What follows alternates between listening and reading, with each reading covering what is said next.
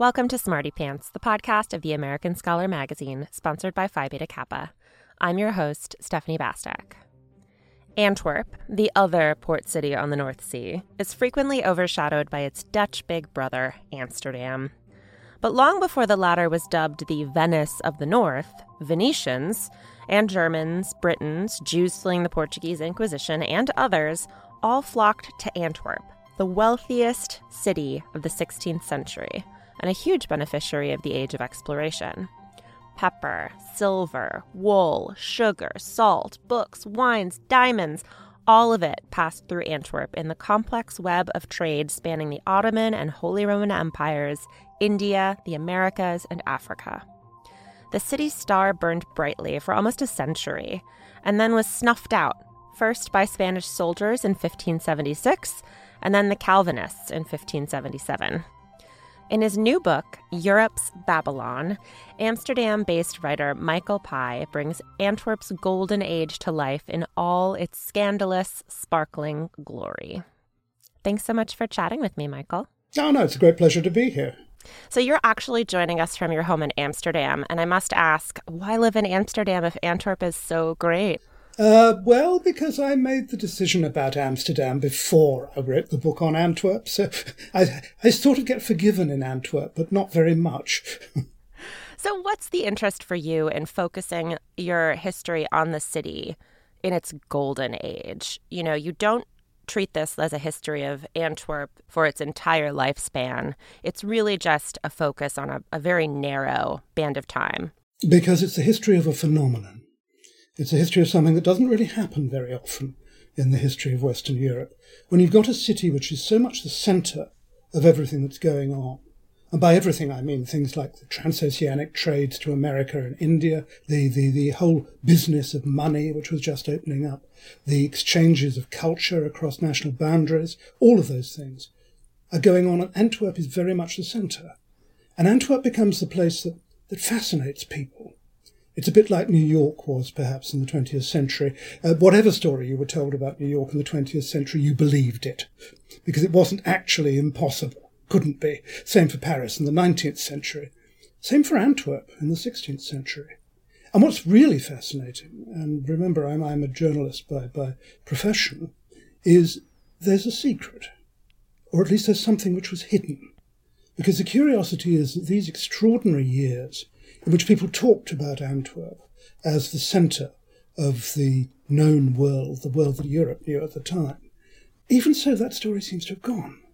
Because you walk down the streets of Antwerp now, and you can find the Rubens house, you can find lots of paintings by Rubens, lots of beautiful Baroque churches. I mean, it's a wonderful city to look at. But this isn't the city in its glory days. Something happened to hide away the story of its glory. And that fascinates me. It's almost as though people didn't want you to know the full story. And I know that sounds wonderfully melodramatic, but in an odd sort of way it's true. Antwerp was a city which tried for a kind of, not independence, but autonomy from the Habsburg Empire, which controlled all the land around it and controlled Antwerp, if it comes to that. And when the empire took back Antwerp at the end of a particularly brutal siege, and when a third of the population of Antwerp walked out to help found the riches of Amsterdam, amongst other places. Until that point, this story just isn't told, and we have to bring it back somehow.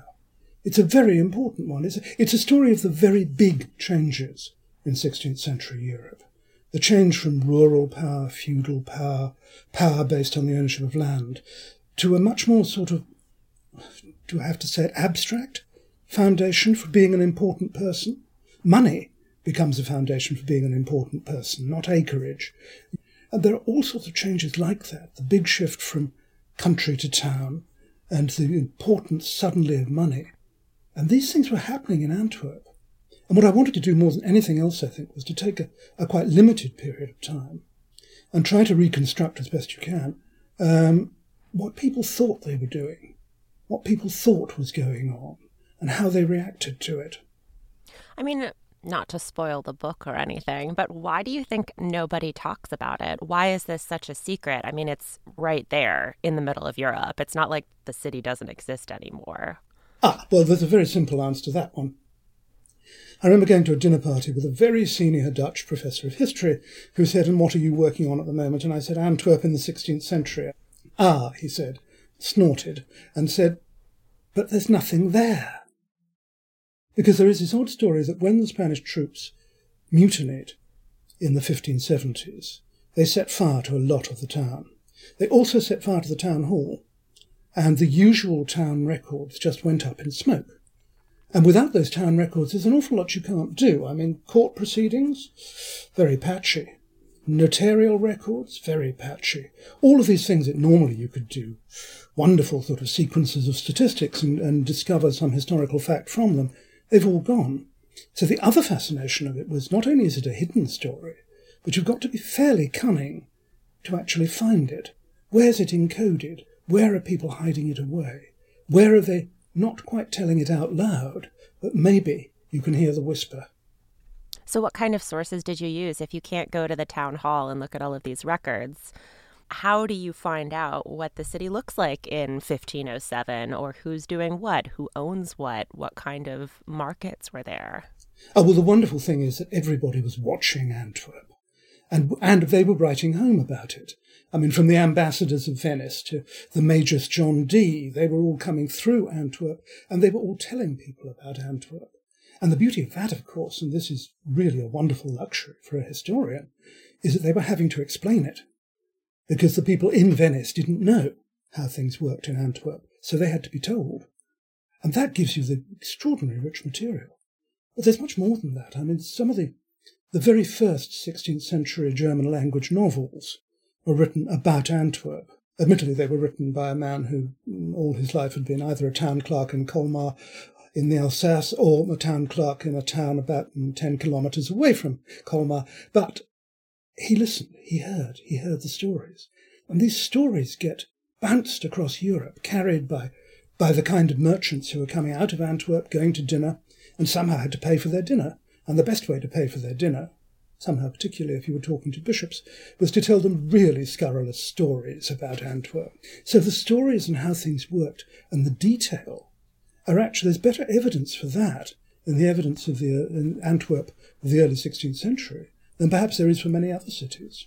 Yeah, I mean, I think that's the more interesting stuff anyway. But to start at the beginning, before we get to how Antwerp transformed over this age and sort of grew into itself, let's start where you began in 1507. What does Antwerp look like then?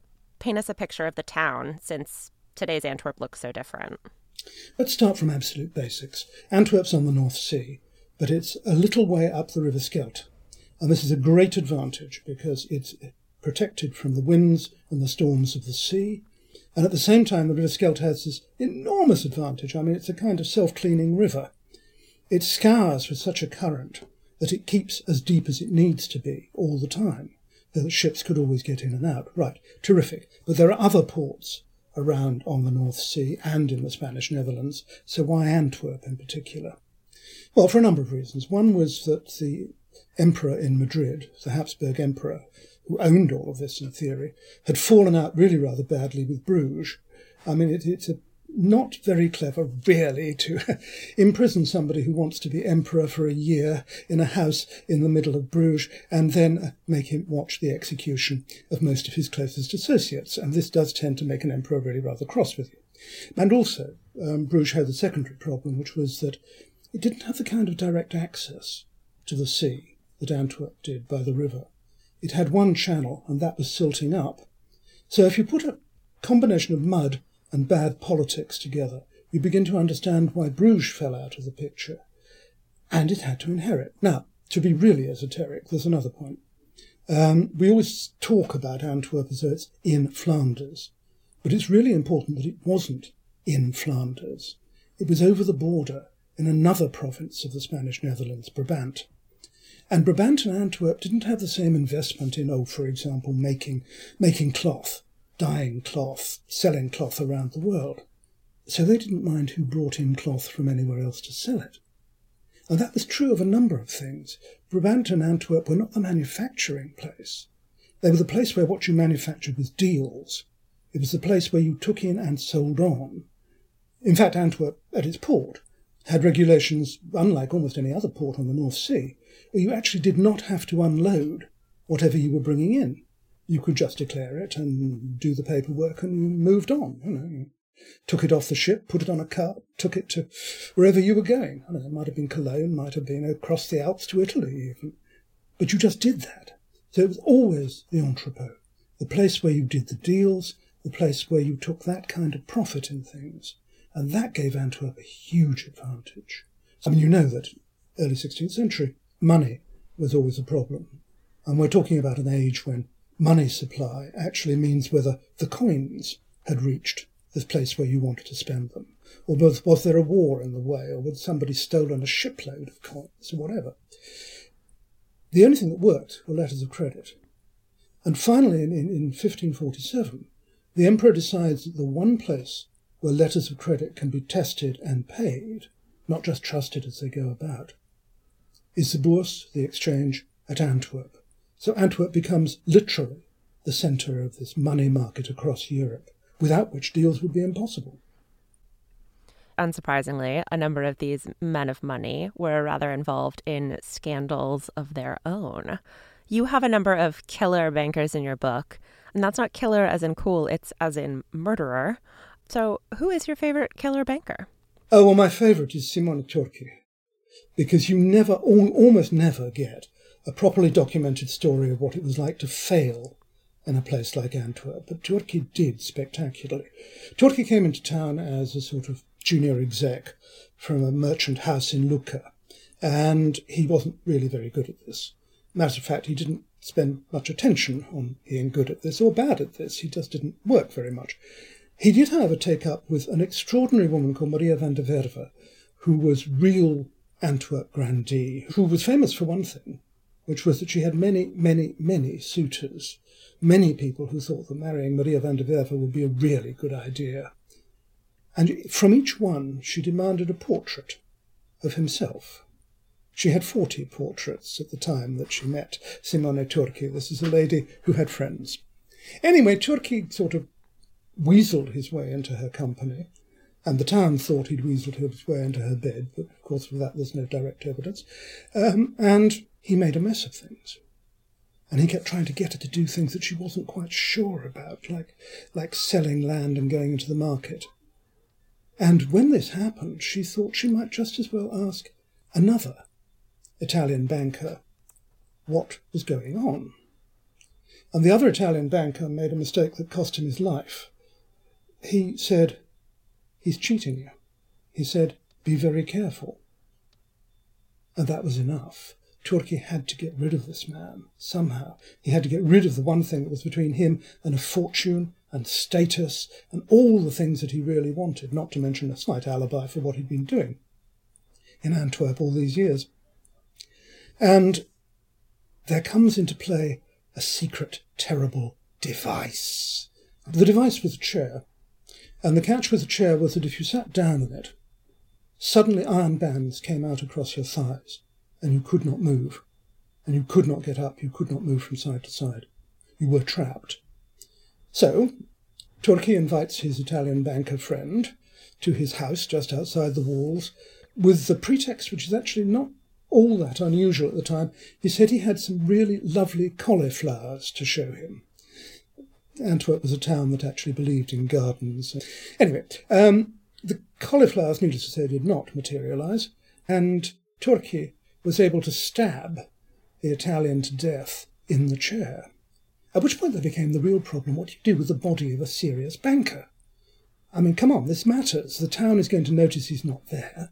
Apart from anything else, he pretty much had to be in the Bourse at 2 fixed times in the day, or else people assumed that you got no more credit. So you couldn't actually just have a banker disappear like that. So, body was taken away, hidden away. They tried to put it in a well, but they couldn't. They tried burying it, but that didn't work very well. And it became inevitable that Turchi would be caught. People knew that his Italian banker friend, as it were, was indeed going to see him. And all of a sudden, the servants who had been so helpful became an absolute menace. These were eyewitnesses to the crime. And in time, they were picked up. In time, they made mistakes, like trying to hide who they were. Turchi, in the end, was taken in his chair, with the iron bands across his thighs, to the main square in Antwerp, and was very slowly burnt to death. It was a particularly vicious burning, actually, because they left him by the fire for a whole hour, time to agonise but not actually to die, before they did what they could have done very early on, which was to light the little bag of gunpowder around his neck, which was the one thing that would actually give him an end to the whole thing. But there you are, there's a killer banker, sexual scandal, money scandal, embezzlement, and a strange device. Strange device that became so famous, it ends up in the books of distinguished mathematicians like Cardano and Pavia, within a few years of all this happening. Money really did set the tone at the time, didn't it? So much so that it seemed like people could get away with things in Antwerp that could get you killed elsewhere, like translating the Latin Bible into English and publishing it along with seminal texts of the Reformation. So why were men like William Tyndale allowed to squirrel themselves away in Antwerp for much longer than they might be able to elsewhere? Well, you say it was allowed. It happened in Antwerp. And the year after the first edition of Tyndale's English New Testament was printed, the entire edition was confiscated and burnt in public in the streets of Antwerp. So, I mean, it's not a matter of permissiveness, as it were. It's a matter of, just in practical terms, here was a town absolutely full of heretics. Everybody knew that most of the Portuguese merchants coming in were Jews who were called New Christians or conversos, but who in fact were still Jews. Could you object? No, because the spice trade would go down. Everybody knew that the town was absolutely hoaching, to use that lovely Scottish word, with Lutherans on every corner. But could you get rid of them? No, because these were the people, amongst other things, who ran the metals trade from South Germany, which was all important. If the English were beginning to become just a bit heretical, you still couldn't get rid of the wool that was coming in. So what you got was a town that ran on heresy, which was part of an empire whose main objective, as Charles V said again and again in his own diaries, was to get rid of heresy and to get rid of heretics. So you've got this extraordinary paradox. A town of heretics that the emperor, who wants to get rid of heresy, can't afford to actually squash. Because, hey, guess what? Emperors who do a lot of fighting, a lot of wars, who want to go to war against, for example, heretics in Germany, the Lutherans, need money. And one of the few places where he could get money at a reasonable price was Antwerp. One of the few places where money was actually available at a reasonable price. So the emperor is edgily not quite doing what he wants to do about squashing Antwerp and everything that goes on inside it. And you have to understand this would have looked like a very holy and proper city. I mean, it had a weekly procession of the Holy Sacraments in the streets, had a wonderful church. All of these things were fine. But underlying it was the idea that you could be and believe and think what you wanted, as long as you kept up that facade. That tension is really interesting, and it comes out in all sorts of ways, not least in the art of the era. There's Peter Bruegel's Tower of Babel, the wilder version of which was painted in Antwerp.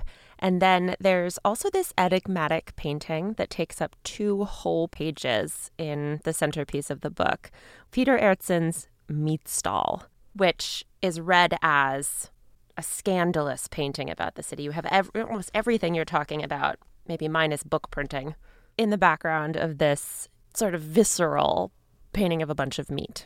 What is it about this painting that tells us, how the city ticked? Okay, well, let's start with the picture itself. Top right-hand corner, you've got a little white sign which talks about a piece of land that's available for sale. And this piece of land is one that's been involved in the middle of one of the major real estate scandals. And the real real estate scandal in Antwerp was a man called Gilbert van Schoenberger, who was pretty much the man who reshaped Antwerp without asking anybody, and did so systematically, because there was nobody else who could do it. Now, the reason meat matters is that if you go to Antwerp now, and you walk up just a little bit from the river, you come to the Fleece House, the Flesh House, the house of the butchers, the old Butchers' Guild, where they had their chapel, and also their meat market, actually, and their meeting rooms upstairs. They were an elite of the city, but an elite of the old city. And they were being slowly displaced by a new group of people who would simply come in and sell chops and roasts on the streets. They'd nip in through the gates, they'd sell on the streets closest to the gates, and they were getting the butchers in great trouble. But the butchers believed they had a monopoly, and the butchers had always handed their craft and their trade and their profits onto their sons as a matter of basic inheritance. Now, if that stopped, then Antwerp is coming to a basic change. The whole sort of settled order of Antwerp is beginning to fall apart. And that's why the butchers matter. They went to court to try to get Charles V to order that they should, on the whole, keep their monopoly and they should not be interfered with. And people tried to enforce that, but they couldn't, because the forces outside, call it free trade if you want to, but that would be, I think, probably a bit anachronistic, are so very much against them. So we're talking about the butchers are the elite. They're not, as you might think, useful persons who make sausages. They are the elite of the city. And they have the grandest of the guild houses. I mean, it's actually built in the style of a palace. It has all the right turrets and towers. It's magnificent, actually. Go to Antwerp and see it. It's worth it. But the thought that they could be displaced is a radical one. And the thought that their business might be in disorder implies that the whole order of the city, as people have known it, is falling apart. And if that's true, then it's a really dramatic moment. And I think this painting is about that. Part of the reason, as I say, is that white placard, which talks about a land deal which had been particularly scandalous. But also the fact that the butchers' power and influence was an immediate political issue throughout the whole town. It was something that mattered. These are not just tradesmen. These are grandees. And that's, I think, why meat matters. So what happens in the end? Do they fall from grace from their pedestal at the top of the city hierarchy? Not entirely, no. They hang on, and they go on, needless to say, dealing in meat, and they go on complaining about the fact that various governments keep trying to tax the cows they've got out in the fields, which they resent intensely. Well, I mean, as all shopkeepers always do. But the hierarchy stops mattering in Antwerp. That's the interesting thing. When the empire comes back, then it's the empire's hierarchy that's imposed on the city, not the hierarchy that was indigenous, if you like, to the city itself. Well, let's talk about that Holy Roman Empire. How does Antwerp fall from its perch at the center of Europe? What happens basically is that the Reformation arrives. I mean, the Reformation had gone on around Antwerp. Antwerp had published the books for the Reformation quite often. It comes on one night, which was a night of iconoclasm, when not very many people, probably only 30, ran through the streets, ran into the churches, and they smashed everything that was an image. At the time, you find the rich people of Antwerp scaling the facades of their own houses to take down statues of saints that they're afraid that the iconoclasts will break if they leave them in place. When that happens, all of a sudden, the empire starts thinking, wait a minute, heresy is not something we can ignore, because if you attack the authority of the church, then you attack authority in general, and that means you're attacking the empire. At this point, the empire brings in an extraordinary, grumpy, greedy, vile figure. No, I mustn't show prejudice. A grumpy figure called the Duke of Alba, a very proper Spaniard with very serious interest in religion. In other words, he does not like people disagreeing with him. The Duke of Alba proceeds to start the Inquisition. Antwerp before this had never had the Inquisition because Antwerp refused to have a bishop. It said that if it had a bishop, it would just have trouble with religion, and it's probably quite right. Alba, needless to say, put in place a bishop. They all of a sudden found themselves with the wars of the Reformation happening on the streets, where once it had been possible to be discreet about being a Protestant. Now you really were fighting to preserve any kind of right for your religion, and so, of course, were Catholics in their own sense. So the wars come into Antwerp, and people start saying things like one painter writes to some friends, I think I've got to leave Antwerp. And people say, why? Because I can't do business anymore. And one forgets that the whole business of war and religious war gets absolutely in the way of really quite delicate ways of moving stuff around Europe. The stuff still has to be moved to be sold. But what if the roads are blocked? What if there are bandits on the road as there are pirates on the sea? What happens? And the answer is that trade breaks down. So that's why the coming of the Reformation, the coming of the struggles of the Reformation, had this extraordinary effect of breaking down Antwerp's position. Then Antwerp became for a time a Calvinist republic, and then the Spanish took it back after a long and particularly arduous siege. And they did something very strange at the end. There had been all of the moments where a new governor, for example, arrived in the city, a ceremony which involved the people of the city, as it were, well, the grandees of the city, of course, handing over the keys to the newcomer, who then handed them back. When Farnese, the Spanish commander, took the keys from the hands of the grandees, he did not hand them back. Antwerp was going to be part of the Habsburgs' empire forever, he thought. This had an extraordinary consequence too. Usually, if you were caught being heretical on imperial grounds, you were in terrible trouble. In fact, what the Spanish did, very interestingly, in 1585 was to say to the people of Antwerp, if you want to go, go, and you can take your assets and your money with you, insofar as they're portable. That was something that almost never happened in circumstances like this. And it has tremendous importance for the history of Europe the next century, because so many of the Antwerp people, the merchants, the artists, the printers, moved to Amsterdam and to the United Provinces, the Protestant part of the Netherlands.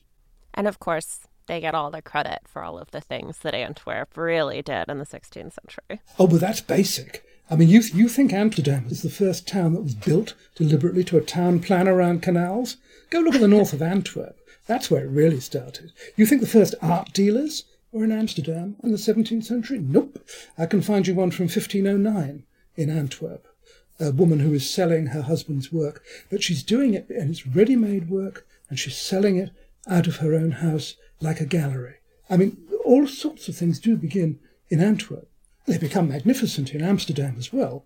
I mean, I have dual loyalties, as you know. But they begin, the roots of all of this is in Antwerp. We have links in the show notes to Michael Pye's new book, Europe's Babylon, as well as the paintings mentioned in the episode. Even though there are only a few physical traces left of the Golden Age in the city, Antwerp is still well worth visiting for those, as well as my own weaknesses: Belgian beer, Genever, and the Antwerp Six, designers who put Belgium on the fashion map. We'll be back next week. Till then, take care and stay sharp.